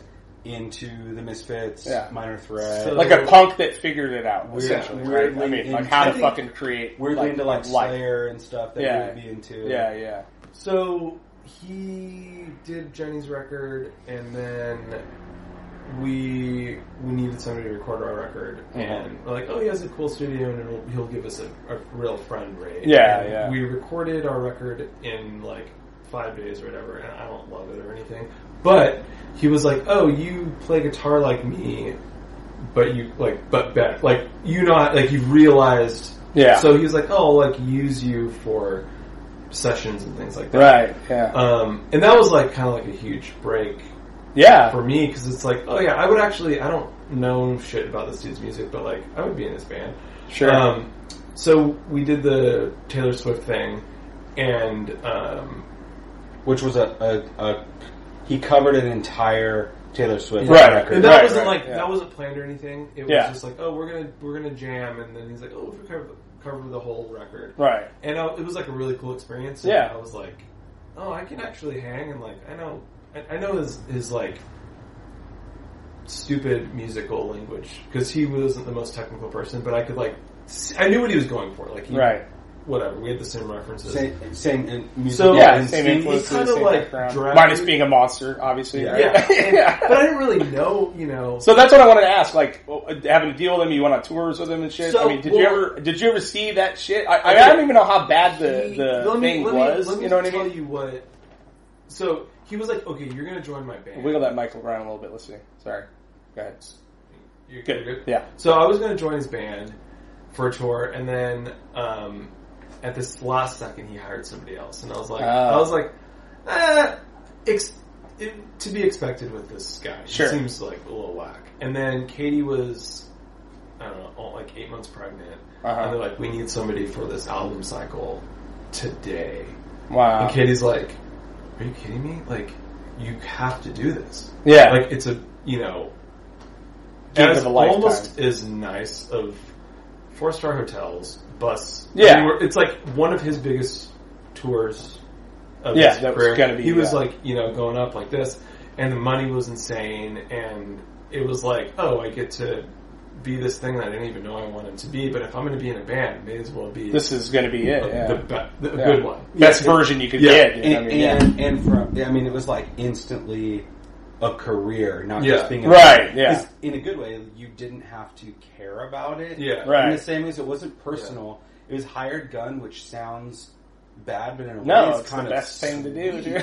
Because any cool thing that we got to do back in the day, in Whispertown, we did stuff that again, now I think about, I can't believe I got to go on tour with the Breeders. I can't believe we got to play festivals in the UK, go to the UK multiple times, go to all these countries, all this kind of amazing stuff. But still, we were broke as hell. Yeah, you come home with nothing. £5 per day. Right, per diem. In London, which is the most expensive city. You can buy water. So you bought a half a cigarette. So anything that we did that looked cool was cool. Yeah. But, dude, we lived in... Okay, so it's funny, friends that I didn't keep it in as much contact with that I had played in bands with before, assumed, and I've been on both sides of this, been guilty of it. You think of you're big time now. Big time, big time Tommy over here, huh? LA guy putting out a record. You're playing at Amoeba, just whatever dumb thing doesn't matter. Mm-hmm. But in a good chunk of Whispertown 2000. We lived 8 people in a 1-bedroom apartment. Yeah, it was very. It was the most punk shit. It was like Black Flag. Right. It was more punk than playing in punk bands in Ventura. Yeah, dude, we lived in a 4-bedroom apartment with 9 people in it over here in Montalvo for years. And before that, I lived with my parents. Yeah, but I was gone 5 months out of the year touring. So same thing. We all worked at the same job, and we all took the time off at the same time and went on tour. It was fun, amazing, but it wasn't nobody could accuse us of selling out. No, broker than we were before. On paper, making $3,500 a week to tour with Ryan Adams is the lamest shit ever. Yeah, but really, it was sick. And you had your first baby on the way. Right. You're damn, I need to make so now you're doing that necessity too. It's either that or I'm going to go work. So what ended up happening? So basically the tour, touring was awesome. And I learned 60 songs in 2 days, something like that. I could never. Bro, I had to man up. It's insane. And I did it, and I was the most proud. I did it. Yeah. I did it. I didn't mess up ever. Yeah. And I was only playing guitar, and it was just a very easy, cool thing to have that skill set. He kind of just through the tour cycle just became kind of shitty. like he would drink like after shows and kind of just like berate me, and I'm just like, dude, you're a clown. But like whatever.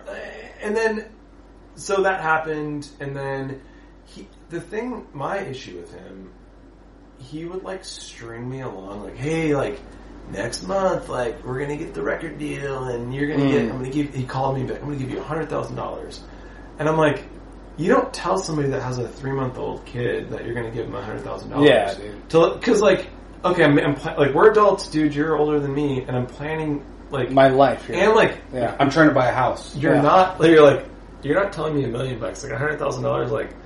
I can get that elsewhere. I could go like, job, you know, like it's like.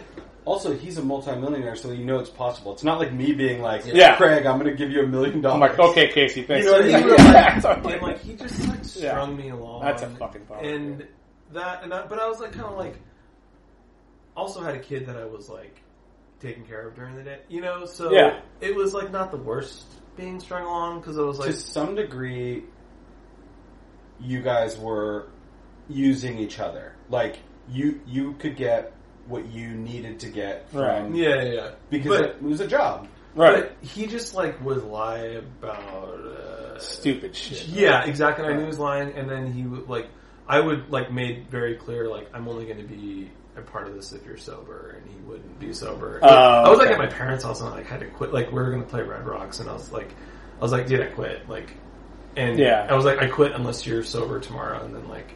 Like things like that. But then he also like he had very, very publicly had drug issues in the past and whatever, and was publicly sober. It was a big part of his public persona that he was sober. Yeah. But then if he wasn't really, then it's like, okay, that aside from making people around you worry about you, that also shows that you're not an honest person. Right. Yeah. You know what I mean? Like. But people that have had addiction and people all that kind of stuff, like this, I hope I don't sound like I'm slighting them in any way, because that doesn't make you inherently dishonest. But when you're saying, "Hey world, I'm sober," and you're not, that's more than a red flag. I mean, it's No, I mean, I've had a bunch of people in my life that were a part of like AA and the program and all that, and so like I like. Found him like the meeting and like went to his like shit ceremonies, and like I did all that, and I like put in the work because like, I cared about this person. I was like, you're an asshole. But so when the article came out, I was still like not on board, but like I didn't want to like see my friend like kill himself or I didn't, you know. There's more writing out for you because you have this person involved in your life. It's, he's not just a paycheck. He's something that you know, some like, guy you fucking care about. And like I know that like.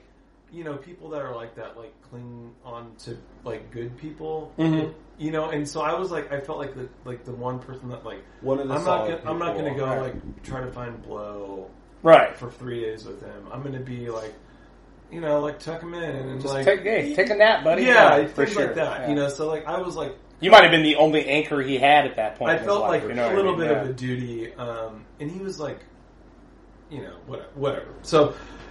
When that happened, it all went down. I still was like kind of on, not like I didn't sever ties, but he just made it hard for me to help him. Totally, dude. And I, you know, we did like intervention and all those things, and I think even on like a real level, like professional level, you're supposed to like, if they don't play by your rules, you like cut ties. So like I just did like what you were supposed to do, and then I had to like make a statement which sucked. I hated having to be public about how I felt about it.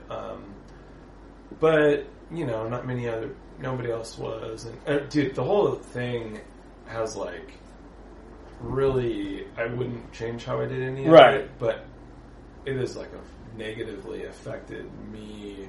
Right. Dealing with like, I mean, it's given me like just issues, you know, and like dealing with like people like, oh, you sold out, and like you left your best friend hanging to work at a guitar shop, and I'm like, dude, like working at Norm's was like the coolest job of my life. Made more money than ever, and it was like, dude, like, oh my god, this is what I'm supposed to do. Yeah, Norm's like shit. You don't get it, like, you know. Well, no one can put themselves in your shoes until you're there. You know what I mean? Yeah, and the inner dynamics of being in a band, especially if, like. that's a machine at that point. You know what I mean? Like, I've been in a band. I've never been a part of a machine. You know, like, and then for you to have to, like Nirvana's manager. Right, exactly, dude. Like, for you to have to care about someone, navigate their well-being on top of taking care of your own shit, it's mentally fucking exhausting. It's physically exhausting. And then if the paycheck's not there, go fuck yourself. You know what I mean? Yeah, exactly. There was all of that. And then there was, you know, as far as, like, any of the having to do with, like, women, I just didn't see it. That was not, I mean, I was, like, barely, so I just had nothing to do other than, like, believe. It was like you gotta believe, because it's like 20 years, 25 years that people are saying stuff. Yeah. And it was a bummer. It's a fucking bummer, dude. Yeah. Well, it's so and most people, you know, me and my wife had this conversation a while ago. We were talking about someone that was accused of some shit, you know, and I'm just like, dude, I'm having a hard time imagining it happened. And she goes, dude, you don't know what that guy's like with a chick. Like, you know what I mean? Like, one of, you know, not saying anyone here, but like, you don't fucking know whether a dude's likely to hit a chick or not. Like, he's not gonna, there's not one, I'm your friend. I would never tell you, hey man, my wife lipped up the other day, I fucking really gave it to her. Like, no guy does that. You know what I mean? Like, especially like the underage and, you know, it's very possible this dude's reaching out to fucking all the pussy in the world. You don't know who's, of course, who, and, you know? I mean, there's so many, that in particular, there's so many complicated dynamics. Totally. Because someone who has in front of you proven themselves to be not exactly trustworthy in other ways. Right. Okay, that just adds a whole cloud. Whole nother but also, like, if for the people, the fans, the super fans, all this kind of stuff, like, if you don't know what it's like being in a band, you don't know what it's like. Right. You assume that band members are best friends. Doing every single thing together. Not even close. Even in the smallest, youngest bands or whatever, like, shittiest thing, even if you're touring in a car, like, okay, us three are our band, we jump in your truck and we go on tour. I don't know who you're texting. Yeah, 100%. Yeah, totally. You know what I mean? Yeah. And especially if it's something that's somewhat shady. I'm not telling you about it. Yeah, for sure, dude. Yeah, exactly. What happened? He disappears for 3 hours after the show. I'm sitting next to Todd. I don't know what's in his DMs right now. Right, exactly. Why would there is this, it's like, what if you're in a band with somebody and they're kind of your boss or whatever, and this isn't even specific to Ryan, but anybody, and they're cheating, like, that's not. I know. Yeah. It's like what? It's not. First of all, it's not illegal or whatever. Like, who cares? It is a piece of shit. Yeah, you're a piece of shit. Some people are just assholes. Yeah, most people are pieces of shit. So you don't. And this was before, you know, Me Too and all this. So you don't know what is like. There's only what's acceptable to you. Right. 100%. That's what it is. Yeah. And like, maybe a boss cheating, like, then I have to like lie to the for sure spouse or not. If you're having to go to the barbecue after and be like, hey, what's up, Donna? Yeah. I watched your fucking boyfriend. I watched your husband dick down this whore. Yeah, you're in a shitty position. Yeah. But even still, you're like, I don't know the dynamic. Like, I mean, I've been on tour with band members that I hate and I wish them bad. You know what I mean? Like, and that can happen. And I'm talking about in a van and we're all sleeping on the floor of a punk house. Right. I visited them on tour once. These fools had altogether a caravan of 3 to 4 full-size buses. Right, yeah. And the band stayed at the nicest hotel I've ever been to. Right. But they each had their own rooms. Yeah. And then Ryan stayed at his own hotel that was nicer than that hotel. Right, of course. So you have no fucking clue what's going on. Me and you are... But I think that's like every big band. Exactly. Yeah. But I'm just saying, it's a like, even to us, it's a different world. Oh, yeah. Like, you know, we're in a band together and, you know, everyone's taking a shower together because it's the only time someone can take a shower. Like, it's the most ridiculous, disgusting, intimate situations, and I still don't know who you're texting. Right. Of course. This is someone who, you guys are on tour together, you're not arm in arm on a bench.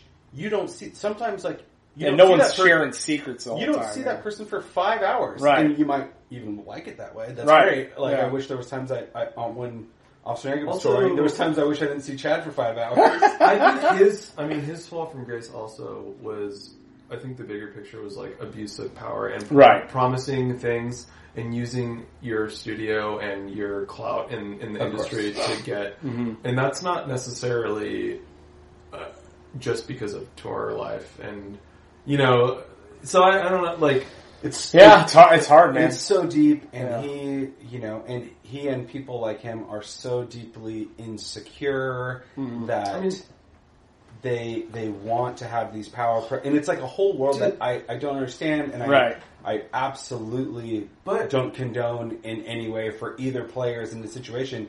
It's just something that, like, seeing it happen seeing it happen next to me with Todd and his family, like, it gave me such a new understanding of the situation. Like, when a famous person gets canceled, and when they deserve it, even 100% deserve it. Like, dude, like, when I came and visited you guys on tour, like, I met like cool ass punks who were like doing lighting for you guys that they just lost out on a 2-year contract. Oh yeah, right. Yeah, no, I mean, I like, dude, you lost the opportunity to buy a house in Ventura. Yeah, that's the thing. This is a machine. This guy, from being a piece of shit. It was like, oh, I'm gonna buy. I mean, we like went to a realtor and we were like, oh, I'm gonna buy. We're gonna live in Ventura. As soon as this big dog Ryan Adams money starts coming in, because we're living in. We were like booked, because there were tours booked, there were album release dates, and even one degree further than that, like you were buying a place considering that our mom could move in with you. Like, my parents got screwed over by this guy. Right, exactly. Like, that's a bunch of separation out, but the fact it is a hard reality. And it's like, oh wow, like now I see a whole nother side of it. And it's not a sympathy for the abuser in the situation, but it's a sympathy for, like, man, so many lives are in the balance of this shitty thing. But here, I think maybe he didn't have to take it as an opportunity or in general, people that are getting canceled, you don't have to take it as an opportunity to get canceled, just like try a little bit better. Right. And be open. He wouldn't admit to anything. Yeah, see, that's when you double down. You double down and so you fucking... you're making it worse. So there's that. Like, you can't, you're like, oh, maybe this is going to be like your wake-up call. Like, nope. For sure. Yeah. So... who knows, Yeah, and you can either take that decision to go further into the darkness or realize, oh, wow, I never knew that I was doing this. Or even if I did, you know what I mean? Right. You can just say you're sorry, or you can be like, I had no idea. I'm going to do all this stuff, take all these steps, and and it's like, fuck. But a lot of I've known a lot of superstars or whatever. Mostly working for them, and like you got to be as kind of nuts to be a pop star. That level of fucking totally, dude. I mean, I remember I worked at DW for a long time, Oh, yeah. And I met guys that I was like, I'm not a starstruck dude. The only guy ever weirded me out was Nick Mason from Pink Floyd, because I'm such a psycho Pink Floyd fan. Yeah, I mean, that's... But I used to sell weed to Neil Peart, like, when he would come to the fucking... It was like my greatest, dude, every time he'd come in town and start practicing for a Rush tour, he'd hit me up for weed, and I'd fucking sell weed. I love that. And he was such a nice dude, but you have to be, like... This guy would roll up and R.I.P., you know what I mean? Fuck, he was an incredible drummer, really nice dude, but to be that fucking famous is insane. Like, this guy would, every time he rolled up to the studio, was in the nicest thing I've ever seen. Whether it was a motorcycle, it was James Dean's car, it was a fucking whatever. But this dude would refuse to travel in a bus. He would ride a motorcycle from city to city. You know what I mean? That's He, so like, it was, and like, the bus, he had a whole entire fucking workforce around just him alone. You know what I mean? And you're like, and I never saw him be weird. I never saw him be, of course.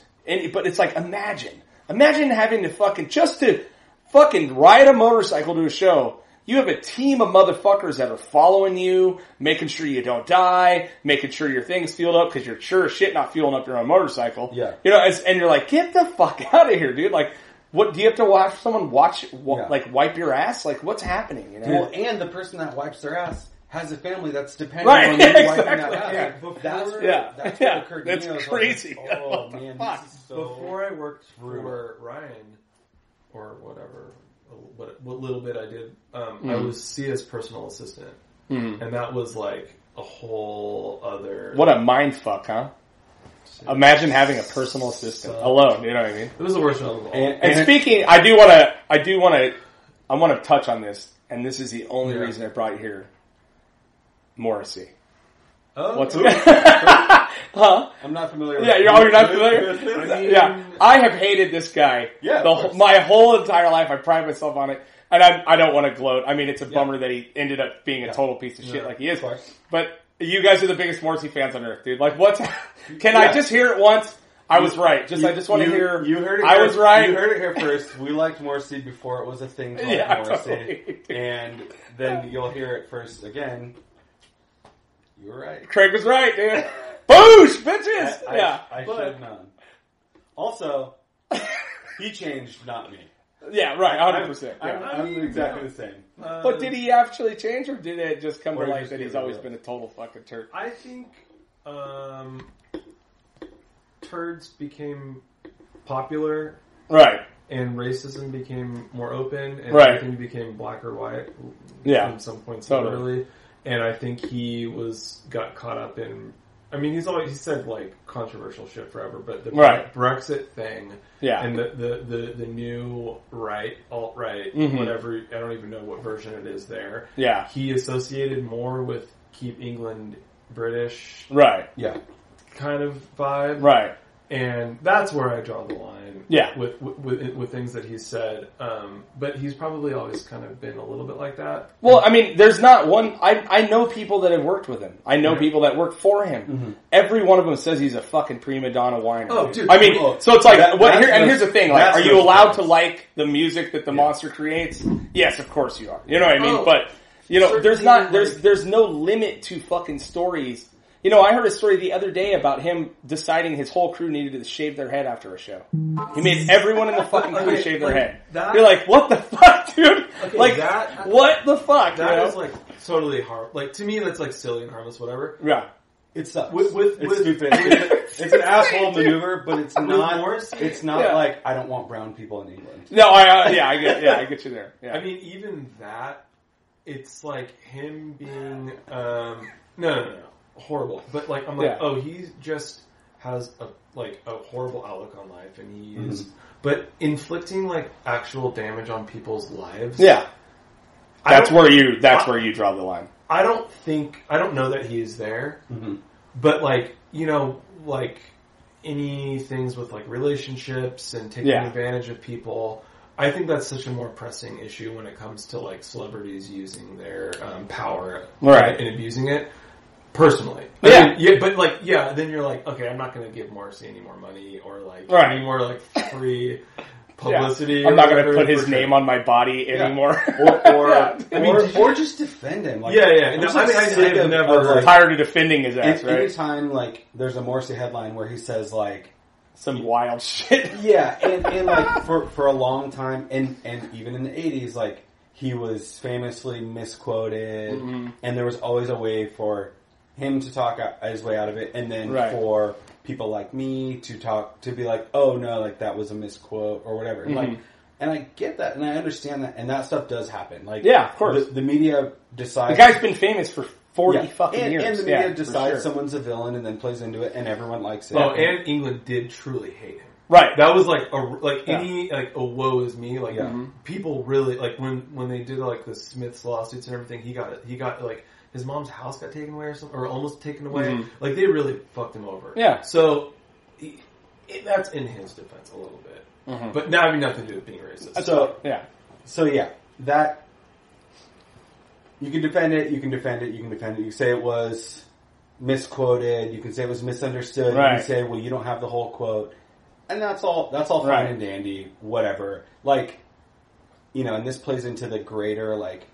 Trumpness of fake news and all this kind of shit. Like, that whole thing is like, dude, we never trusted the media. We never trusted the government. That's not new to me. Like, of course the news is a lie. No, I had to tell my dad, like, obviously, hey, I know you just looked up and realized how bad this country is. Yeah. But I've been awake for a long time. Like, it's like, you're surprised by the fact that the media's lying to you. Like, what the fuck, dude?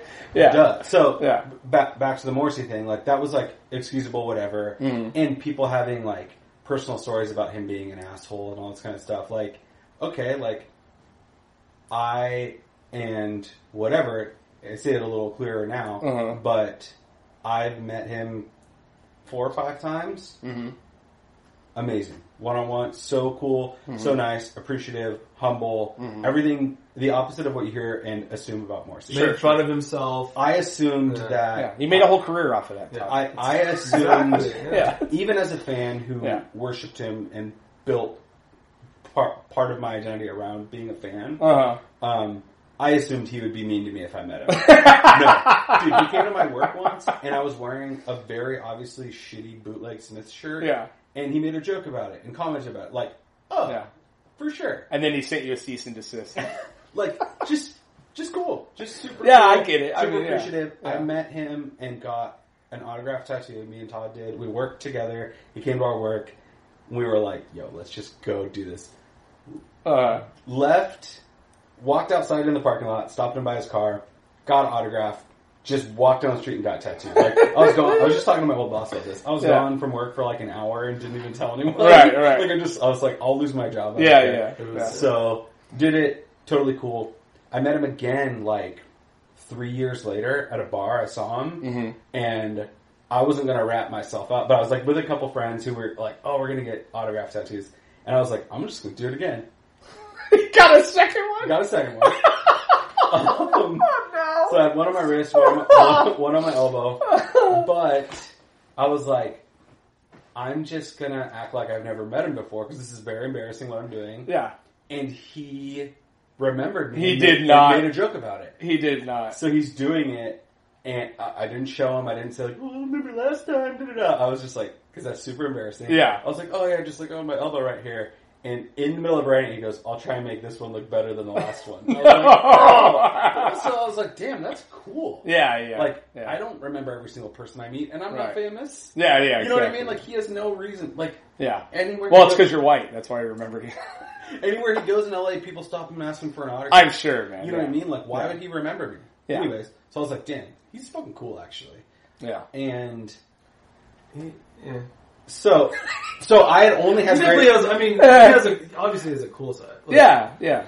So I had only had great experience with him, and so many of my, so many of my friendships were either rooted in or fortified by Morrissey fandom. Right. I met people at shows that I'm still amazing friends with. You know what I mean? It obviously took like a relationship of like me and our longtime mutual friend Mike Dragon.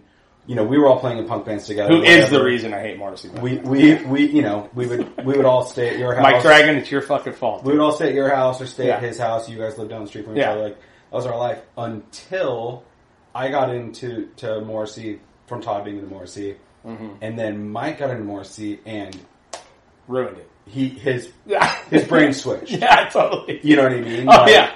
Yeah, it was insane. And it took me, I didn't stay really close with Mike for much longer after that. Right. After, because he got into a totally different scene and whatever. Yeah. But it took me and Dragon having that took us in a different direction than it took you. Like, it probably had something to do with, we never had a falling out or anything like that. No, but no. It took us on a path. And, our paths went different. And I feel, to me, that was like a marker of it. Of like, he became Morrissey obsessed. Yeah. And all this kind of stuff. And that led to a million different things for both of us, whatever. Mm-hmm. But I can never take that away from myself. I can never take that away from Morrissey.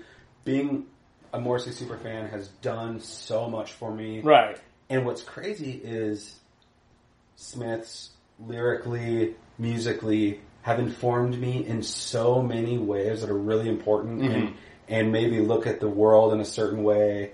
And have done so many things for me that actually pointed me in the opposite direction of where Morrissey is. Right. So that's the thing too, is like, does an artist's creation of work define him as a human? No, it doesn't. Yeah. You know what I mean? Because Morrissey probably has some, obviously he says some stupid shit, he's done stupid shit, he's known for being a prima donna, all these things.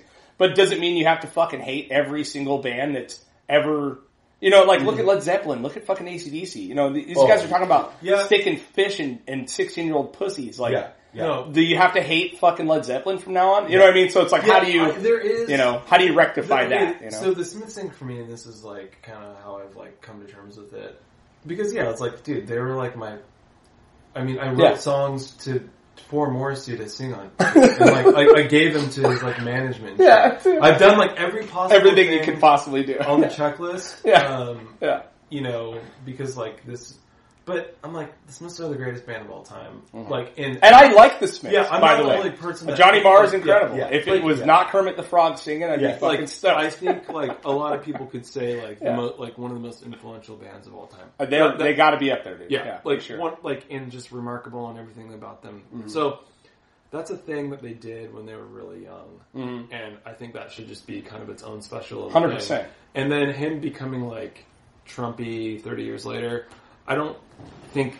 I separate. You separate the two. It's almost like not even the same. It makes sense, dude. Yeah, it's almost not even the same person. But like you know, people.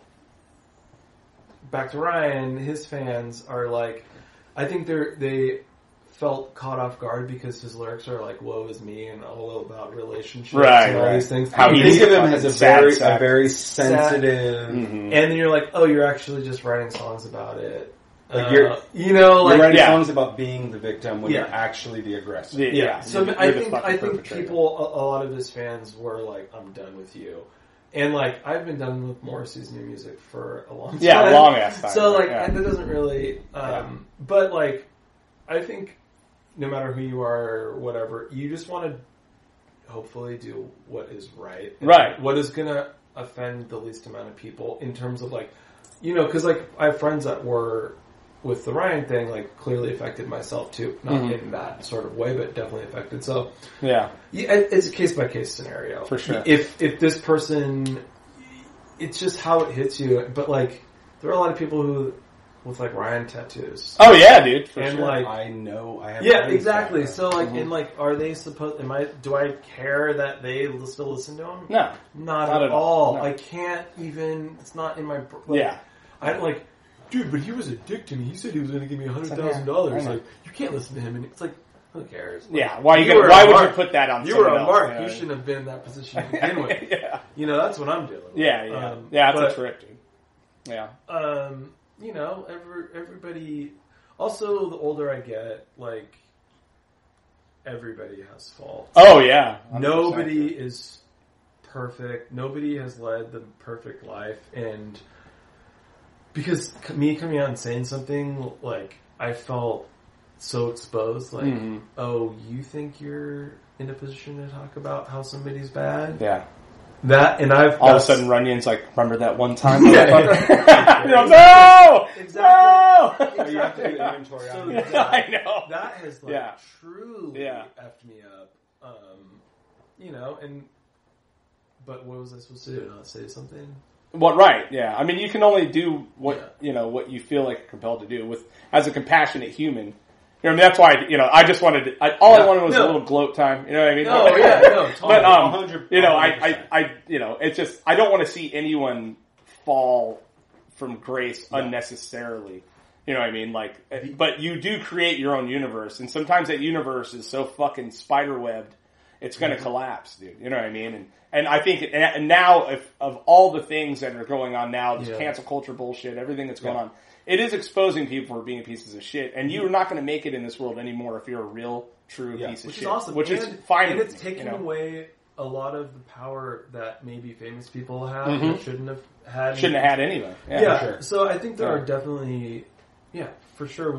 But also, it's just like our generation's just going to die off, and there's like our kids are going to be the world's not even ours anymore. Socially accepting, open, hopefully aware. So it's, I don't know. Yeah, I hope so. Changing of a guard will happen at some point. Yeah, I think cancel culture or whatever. It's such a dumb argument to even have. But my view on it is, it's a net positive because people have been allowed to manipulate and be shitty in the dark for too long. Yeah. And that goes from everyone from like someone sketchy stepdad to someone who owns a restaurant to a musician. Well, it's a net positive. People should get if you say some racist shit, you should get socked in the fucking face. Right, exactly. Like, you know what I mean? Like, yeah. At this point we in the punk culture we grew up with, we were already not taking. We were taking this never thing. tolerated it. You know anyway. what I mean? Like there was shops in Ventura that I wouldn't go to because I knew they had,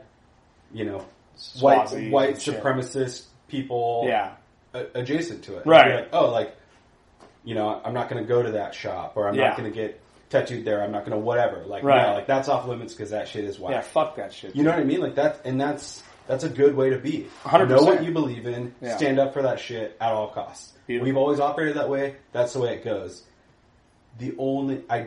I have a unique perspective because of seeing how it affected, how one person being canceled affected my brother's life, my brother's kid's life, my mom's life. Right. Gave me a new perspective on it. Mm-hmm. So I'm not anti-cancel culture. I'm just, the other thing is I'm like, dude, like, I guess the simple way to put it is choose your battles. Like, don't cancel someone when you could have just had a conversation with them. Right.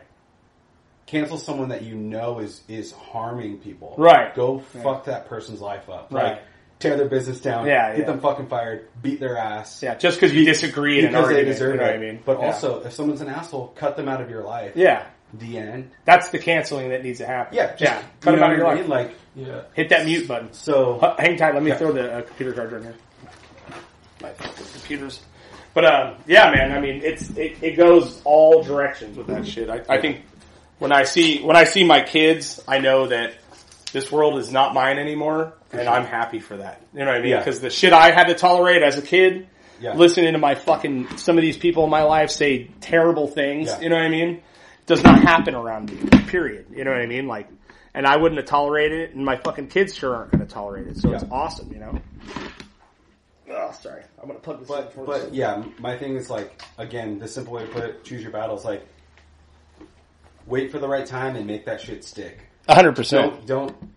Don't cancel someone in the moment and then be cool with them later. Don't, you know, whatever. Like, I think, okay, one little tidbit, like, you know, like investigative journalism and getting all this, that's something else entirely. But like, I do like the Walmart Karen videos and things like that. Where that's when I'm like, dude, you're ruining, like, this person is a racist idiot and they're being led about a mask or something, but it's like, now you're just gonna ruin their life forever. Yeah. Just to make fun of them. Right. And I think that is... Yeah, I mean, someone's bad day, that's a bummer, dude. You know what I mean? Like, but also, like, imagine being the person that's going to scream in an employee's face at a... you know what I mean? Like, dude, it's like a little bit, like... Fuck those people forever. But we've always also felt that way. There's just, like, there's other ways, like, the public shaming part of it, and you're like, oh, like... It's as cringy as the act itself. I go back and forth though because some people. I mean, but does anybody deserve to have the entire world laugh at them for saying something stupid? Sometimes depends on what they say. But sometimes, then, imagine how I feel bad for their kids. Yeah, because like I've known people who they're like, yeah, my mom's fucking nuts. Like, hate her. Yeah, but it's still their mom. I know. Kids like, yo, I saw your mom on Facebook and she was wilding. Like, it sucks. That kid shouldn't have to have that conversation. Kid.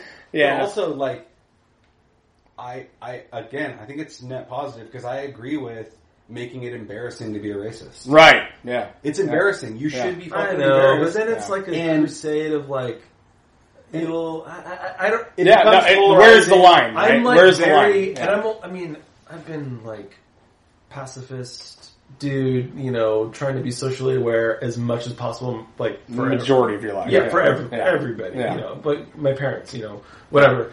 But like, I'm like, not that I want to see where these horrible people are coming from, but like, for everybody just to be like, the world is laughing at you now. You're a meme because you're a horrible person. But like, it's a bummer. It's a bummer way. It's not the way you resolve it. Like, no. You know, what if? And then you think of like, okay, the person that like kills somebody is like a murderer or whatever. They go to jail for 40 years. Like, now we used to be I don't know what the right answer is. We used to be accepting of the death penalty. Well, of like that people can change. We used to say they pay their debt to society. Yeah. There's no amount of time, there's no amount of jail where a person can absolve themselves from a public shaming. Right. Like, it's like, oh, you called me the N-word because you were mad. And now that person is just the person that did that, and there's nothing they can do to never not be that person. And like, you know, that is horrible. Very, very horrible. And to have that to do. But there are people killing people, going to jail, getting out of jail, and being... I don't know. There's just like no... The public... The social media landscape is there's no rules, so hard and there's no like... And racist people, fuck them all. But like... I don't know, like... It's more sad to you than anything. And I have... Personally, racist friends? Yeah, we know. No, I have more. No, people like, okay, when the Ryan thing happened and I made a statement, Perez Hilton wrote an article about me on his blog about how I knew about Ryan's behavior and how I like let it happen. Oh, dude. And that, fuck. Yeah. That's brutal. Nothing in my life has ruined me more than that. Just him trying to score a point with me. Right. And like, oh, that wasn't the case at all. Yeah. It wasn't real. But that like fucked me up. Yeah. You know, like imagine a tabloid guy writing an article about you. Well, that and just being accused of a fucking someone that's watching all this go down and letting it happen. Oh yeah. And somehow then, like you have a hand in it now. Like, and you know what I mean? Part of it was like Ryan didn't like step up at the time and say like, yo, he had nothing, like, come on, dude. Like, Todd had nothing to do with this, so he didn't do it. So that when I was like, okay, dude, you're dead to me forever. Fuck you. It's on site. I will fucking don't ever look at me and right. Like you've, that's brutal, you man. Came for my money. That's crazy. But so I can, in a weird way, the public shaming aspect of it, I can kind of relate to. It's like, when is it acceptable? When is it? How much time? There's no like. Look at the Louis C.K. thing, right? The comedian that fucking jerking off in front of chicks, asked permission, got weird a couple times. You know what I mean? Like, and it's like, is he supposed to be? He's probably one of the greatest comedians on earth.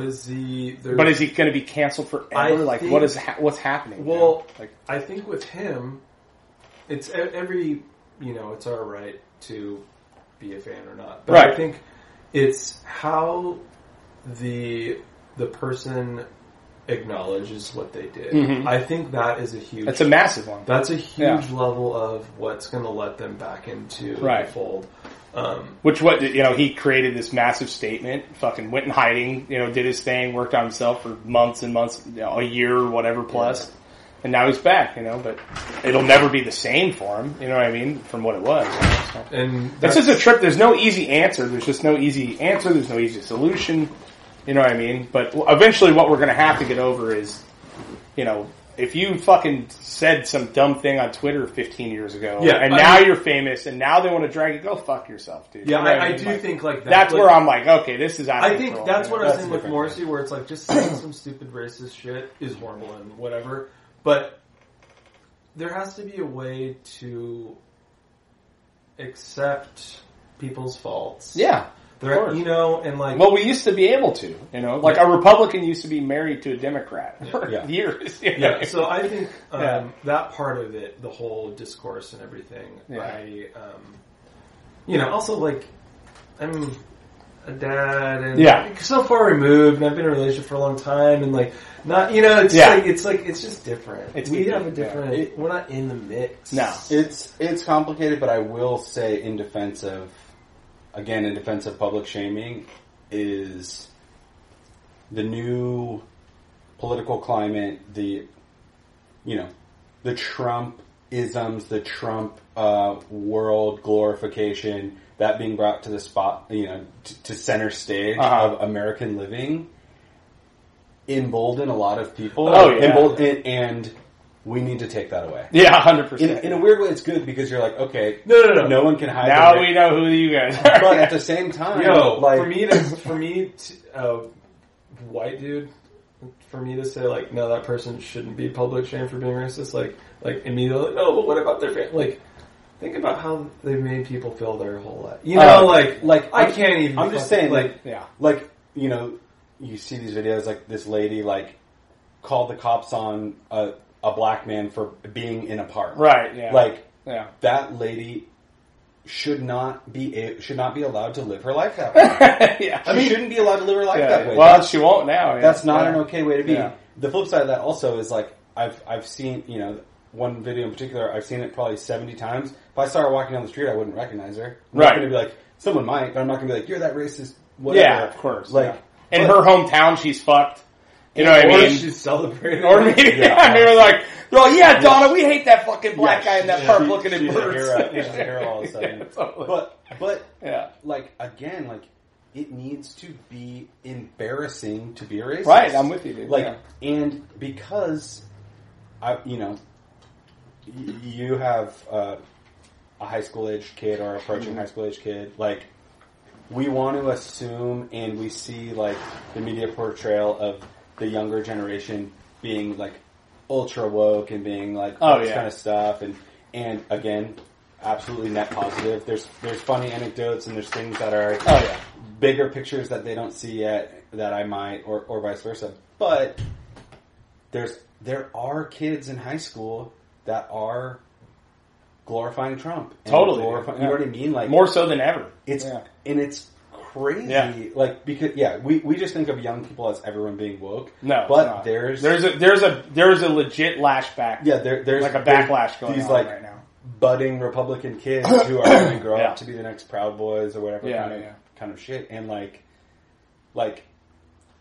I want to live in a world where, or create a world or support a world where, like, if you are a 16-year-old alt-right Republican machismo person, you can't get a date.